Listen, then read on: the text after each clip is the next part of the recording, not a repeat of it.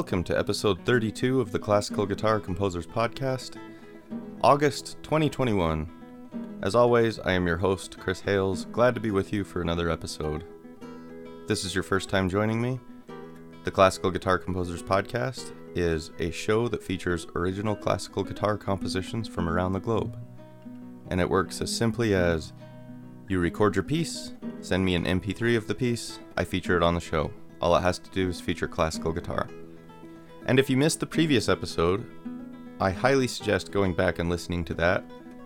I had on guest Christian Heim from Norway, who is a luthier and composer and guitarist, and I thought it was a really interesting conversation, and I really enjoyed talking to Christian.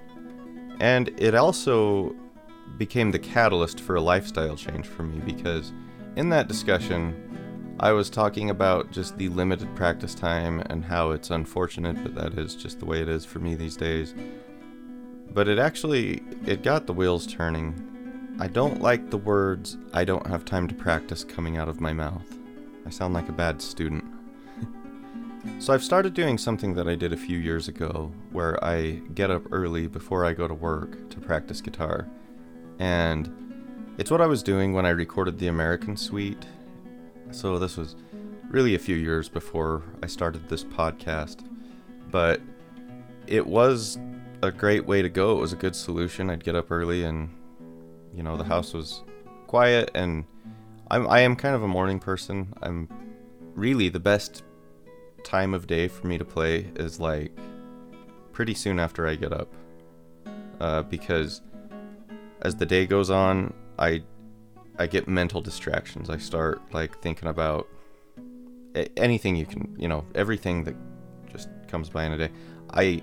I tried doing the practice after work thing. I get home from work. I have this designated time. I've tried everything. The problem I run into is if I don't practice in the morning, I'm just too distracted while I practice. I can't focus. I have a hard time really getting into it and enjoying it. I also seem to get gassed faster. And so doing this early in the morning thing is something I did for a while, but then I stopped because I got tired of getting up so early. But what I'm doing differently this time is something I've never tried. And really the whole reason I want to talk about it on the show. I know we all have different practice routines, and some of you probably love yours. But there might be some of you out there, like myself, who are still trying to figure it out post-college years. And, if you didn't go into a career in classical guitar, something or other, it can be difficult to find where that fits into your life. For me, it's a must. If I don't practice guitar, I actually get quite depressed. And I have found when I get regular practices in, I'm more functional throughout the day. It's kind of funny because growing up I played electric guitar, and my parents never had to tell me to practice guitar. I never put it down. I was the dude who was just always playing all the time, to the dismay of friends and family at times. Could you shut up for a second? I'm really kind of still that way. But what I didn't do growing up, when I was playing just electric guitar and stuff, was structured practices. I didn't have a scale routine that was followed by this and that, and now in college I developed an actual practice routine rather than just constantly playing. And then that routine has evolved over the years. Anyway, what I've been doing now, because even though I'm getting up early and practicing every day before work, it's still a limited time. I mean, I'm not going to be getting up at 3. So I generally have time to do my technique and then work on 1 to 2 pieces. And what I did was I printed out, I made a grid with a left-hand column where I list the pieces I'm currently working on.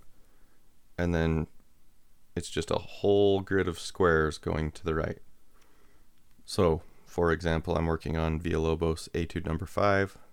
When I do a nice full practice on Etude number 5, it gets a little X in one of the boxes. And this way, I'm keeping track of what piece to work on. Because it just seems to be the way my brain works. I tend to want to work on too many pieces and then don't really get very far on any of them sometimes. This way, I'm making sure and getting a pretty even and thorough practice on all the pieces. I don't feel the need to jump off a piece that needs more attention because I can get the next piece tomorrow. Now, it's not as ideal as the way I practiced back when I was in college, where I would practice all my repertoire in a day. But that's just not in the cards. This is so much better than what I've been doing before, and I still haven't got to the point. The point is I have made a slot for composition. 2 slots, actually, because I have 2 different pieces in the works. This is something I've never done before. Composition's always been a thing that happens when I feel inspired, and I've never designated a time to compose. I don't think I've ever done that.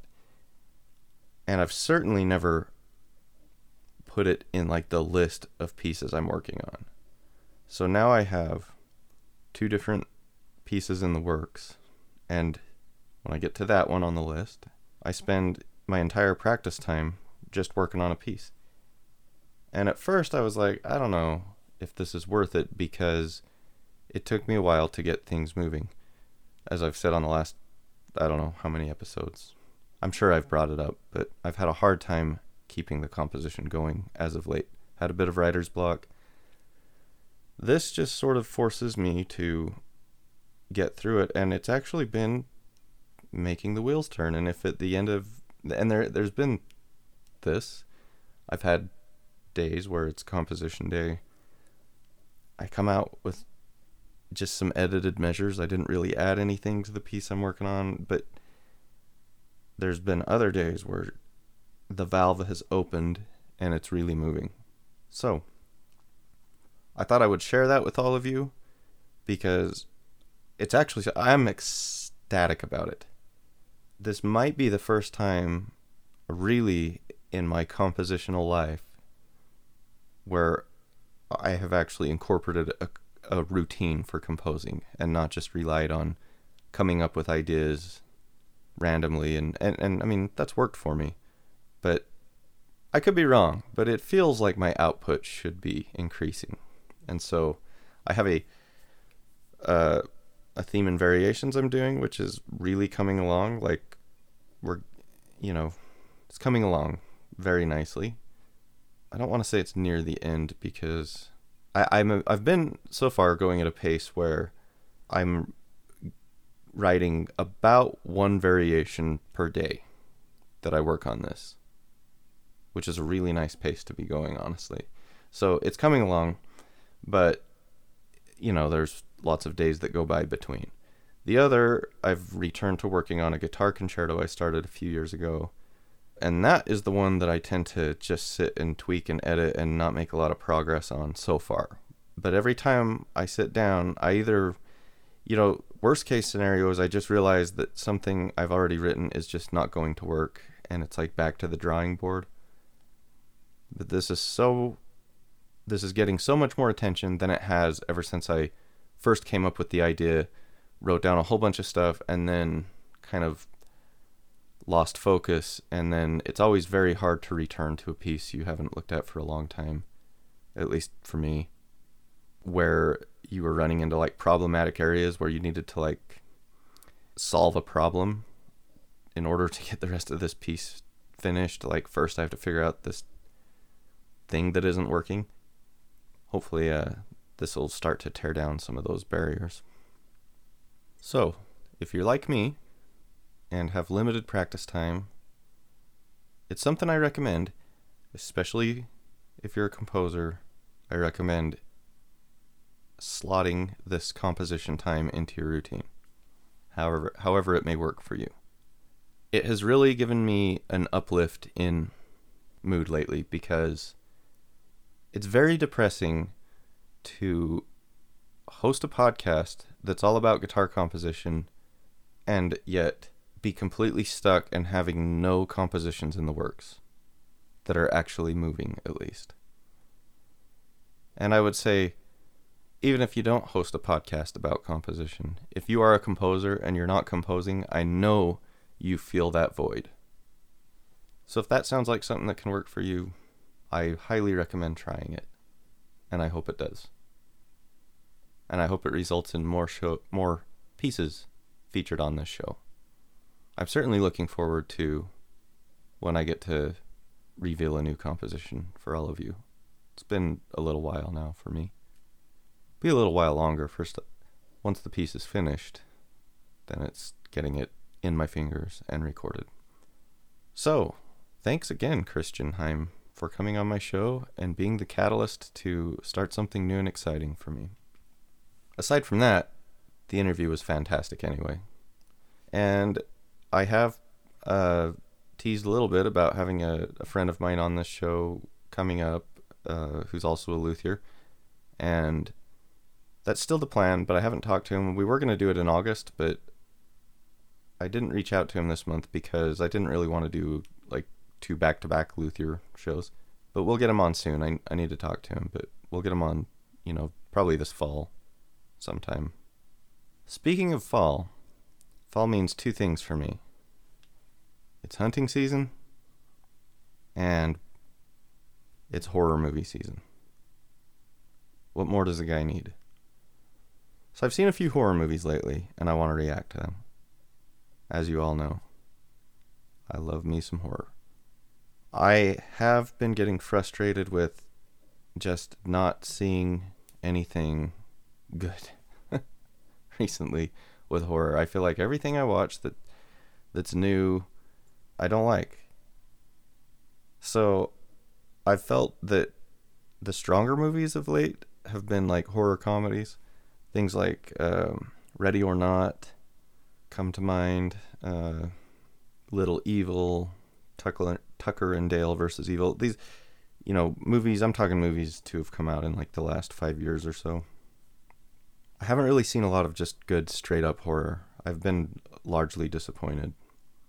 But so expecting like, horror comedies to stay good, we saw that movie Werewolves Within in the theater, and I thought it was garbage. I was very disappointed. I did not like Werewolves Within. Online, I had noticed an article claiming that all these people were watching this movie called Girl on the Third Floor on Netflix and saying it was so incredibly scary. I gave that movie a try, and I thought it was okay. I was largely bored for quite a while. Although, I gotta actually admit, that one grew on me throughout. But I didn't think it was great, and I didn't think it was scary. And that was really the big sell on it, was that it was so scary. But I didn't really like it. I didn't hate it, but I didn't really like it. Let's see. I did recently, my wife and I, we started those Fear Streets on Netflix. Now, we've watched the first 2 of 3. So, I'm giving like a mid reaction here because the 3 very much are a trilogy that go together here. But the first one had things I liked about it in that I never really knew where the movie was going. It kind of kept surprising me at every turn. And I enjoyed the 90s setting. For me personally, it's a very nostalgic time. So I enjoyed watching a movie set in the 90s. And it had some like good 90s style horror things about it. Like they kind of did a little bit of a Scream tribute, but I thought they did it well without just mimicking it. And then the second one, taking place in the 70s, was styled very much in the vein of movies that I love, like Friday the 13th.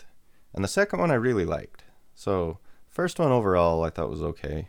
I didn't love it, but there was things I liked about it. The second one I liked a lot. So I'll watch the third one. Hopefully it's good. And then I'm really excited for Halloween Kills to come out. Looking forward to that. I'll probably go see that in the theater. Candyman looks like it could be interesting. I believe that just came out. I might see that at some point. I do like the old Candyman, but not my favorite. I never saw the sequels. Anyway, there's a little bit of little bit of the horror that's been on my mind. Did not like Werewolves Within. So if you can take anything out of what I just said, it's that. I don't recommend it. You might like it though. My friend Jeremy loved it. Maybe when I have him on again, we can argue about it. Okay, let's do some email and get on to today's music. So this was kind of a fun email. This came to me from a guy named Alan McDermott. He writes, "Hi Chris. I found your podcast last night by searching Spotify for classical guitar Grateful Dead. Well, the talking part was sort of offhand, but actually contained a lot of somewhat random useful tidbits, including your love for the Grateful Dead. Real quick, that's a good description of the show, I think. Some random useful tidbits, including love for the Grateful Dead. That's pretty accurate. Anyway, he continues. The music by Etienne de Laveau was quite enjoyable indeed. I will certainly tune in and listen to more episodes, but that's not why I am writing. What I was curious about was if you knew of any classical guitar arrangements for Grateful Dead songs. And if not, perhaps you or some of your listeners or contacts might want to give it a shot. A short piece, such as Rosemary, which I love to pieces, might be a candidate, or, as you intimated in episode 30, there are a couple hundred other potential great songs to choose from. I would love to hear it and possibly even play it. I would describe my classical ability as definitely questionable, although I do fingerpick a lot of their songs on my classical, basically by the chords. Well, thanks for the show. Peace and love, Alan McDermott, Columbia, South Carolina." So, what was so intriguing about this email for me was he specifically mentioned he thought Rosemary, the Grateful Dead song, would make a great classical guitar piece. And as I replied to Alan, so did I, and that's why I arranged it a few years ago. I did a tremolo version of Rosemary, and what I did was I wrote it out, and then I got it onto Finale, and then I printed it off and worked on it some more. So, and being a tremolo piece, I just didn't stick with it very hard. I kind of got bored with my own arrangement. Practicing also was before I was getting up early and getting a better practice routine, so it kind of fell away, and I never recorded it, and I never really finished the tweaks. I actually told Scott Niebauer about it as well, but never did get back around to updating it. So, but with Alan specifically asking for this song, I went and dug it out and found it, and I even I played a little bit. I made a video of me playing, like, I don't know, the first 30 seconds of it or so, just to kind of show him what I had done with it. But now I am also feeling inspired to finish this Rosemary and actually record it. And unfortunately, I don't think I would put it on the show because arrangements really aren't something I'm wanting to get into. I'm looking more for original composition. It's funny that we both thought that song was a perfect candidate. And so what I think I'm going to do is when I finish that theme and variations that I'm working on, I will then refill that slot with Rosemary and finish that out, get it recorded. And when I get that recorded and finished, Alan, you will get a copy, and I will also send one to Scott Niebauer, my fellow Deadheads. Alan also wrote in a follow-up email, "I listened to the Christian Heim interview. It was quite enjoyable. Interesting comment about classical guitar music being for a niche audience. I am so grateful that I was introduced through my classical study to Sohr, Albéniz, Leo Brouwer, the Lute Suite, and all of the Bach repertoire, and much, much more. Most particularly, I was completely unaware of Rodrigo and the Concerto de Aranjuez. I might have died having never heard it. It is a fascinating and wonderful niche. And I watched the first episode of Loudermilk. Haha, fun stuff. Peace, Alan McDermott." I still haven't gotten around to Loudermilk, but what a sad thought, having gone your whole life and dying having never heard the Rodrigo Concerto. Now, I would say the same thing for the Tedesco Concerto. Both incredible D major guitar concertos. But yeah, it's funny, classical guitar is such a niche thing, but I really think it is the most beautiful instrument in the world. So yeah, thank you, Alan. I appreciate the email, and thanks for listening to the show. I hope you continue to enjoy it. Speaking of Rosemary, it is a wonderful song. I also love it to pieces.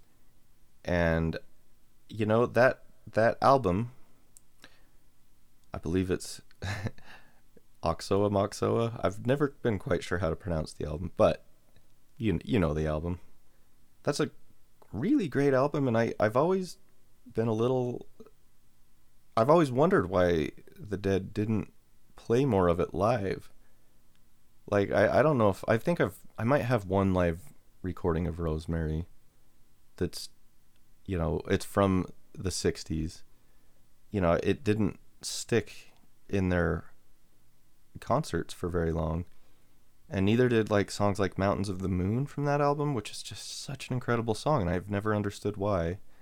It's a very psychedelic album, and I never felt like the Grateful Dead definitely evolved, but I never felt like they were trying to pull away from that psychedelic era. But the only one that really stuck from that album, at least that I can think of off the top of my head, is Saint Stephen, and the whole album's really good. I have one recording from the 80s, really good concert. It was called Dozin' at the Nick is the name of the release, but they throw in Dupree's Diamond Blues, and the way that song sounds in the Brent Midland era is so awesome, because it sounds like just that. I just love the way the Grateful Dead sounded at that time, and you just didn't hear a lot of those old psychedelic songs during that era.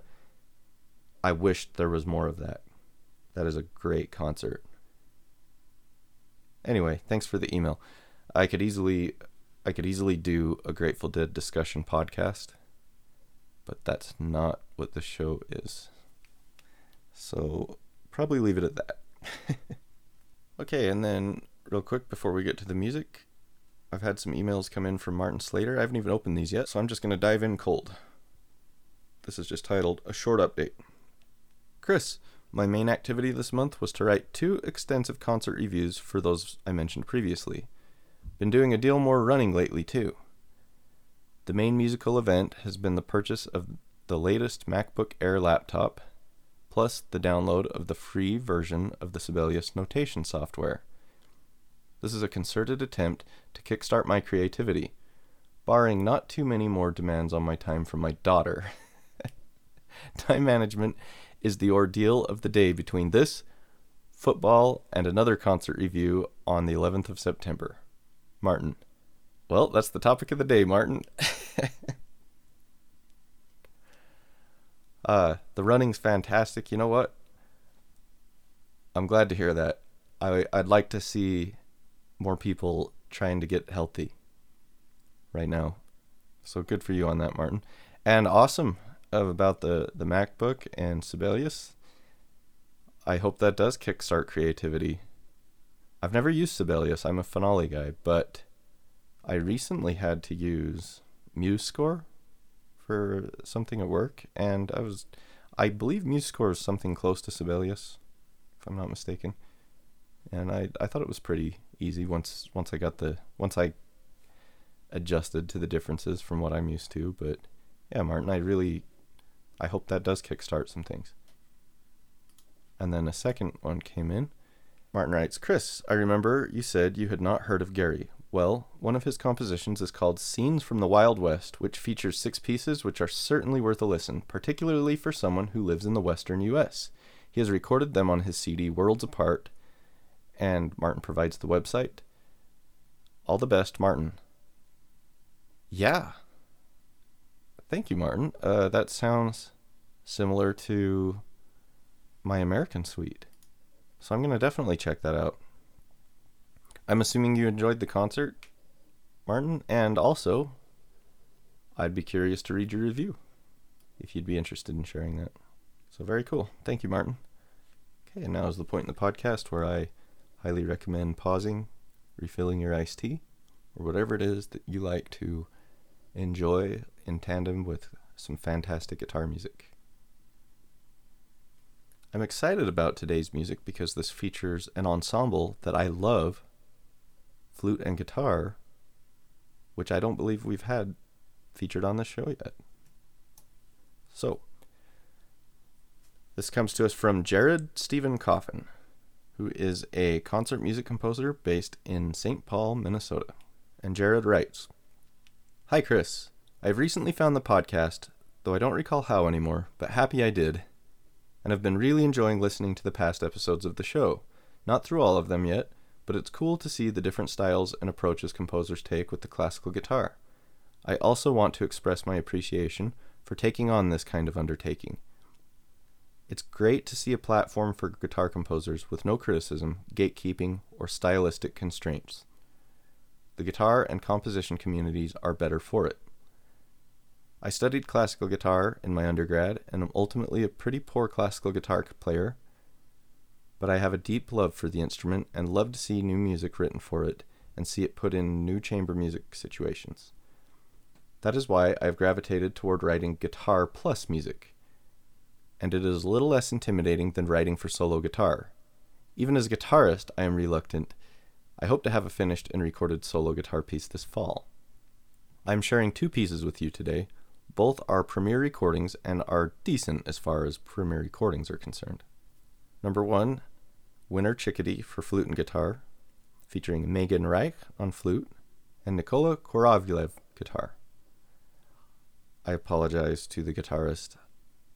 I'm sure I'm not getting that name correct.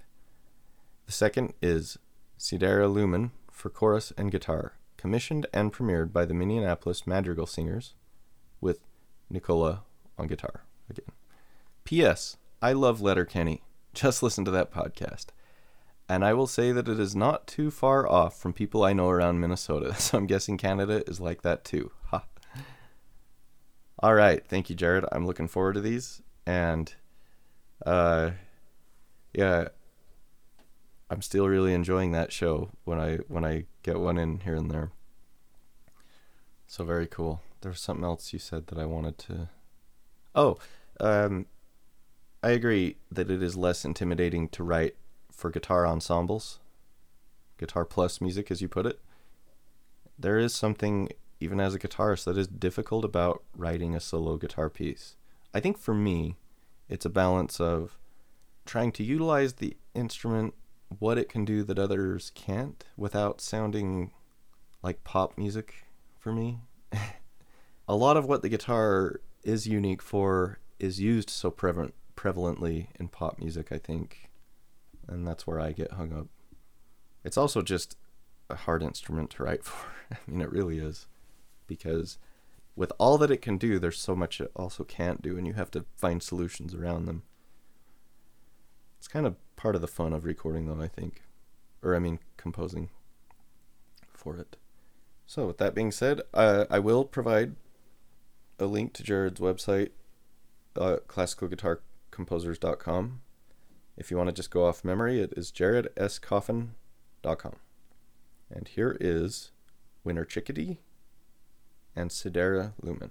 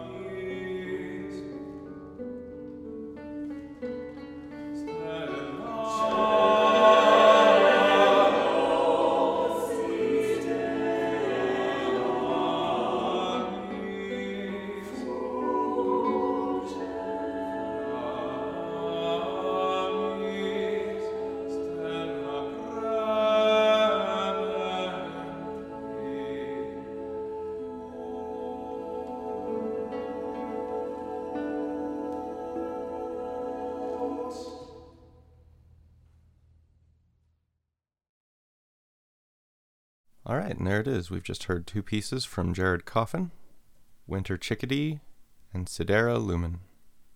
Thank you, Jared. It's much appreciated. And check out Jared's website, jaredscoffin.com. You can look on classicalguitarcomposers.com as well for that link. So that's the show for today. Thank you all for tuning in. I've already got music in the shoot for September. And remember, if you'd like to hear your piece on this show, just send an MP3 recording to chris@classicalguitarcomposers.com. And until then, keep on plucking.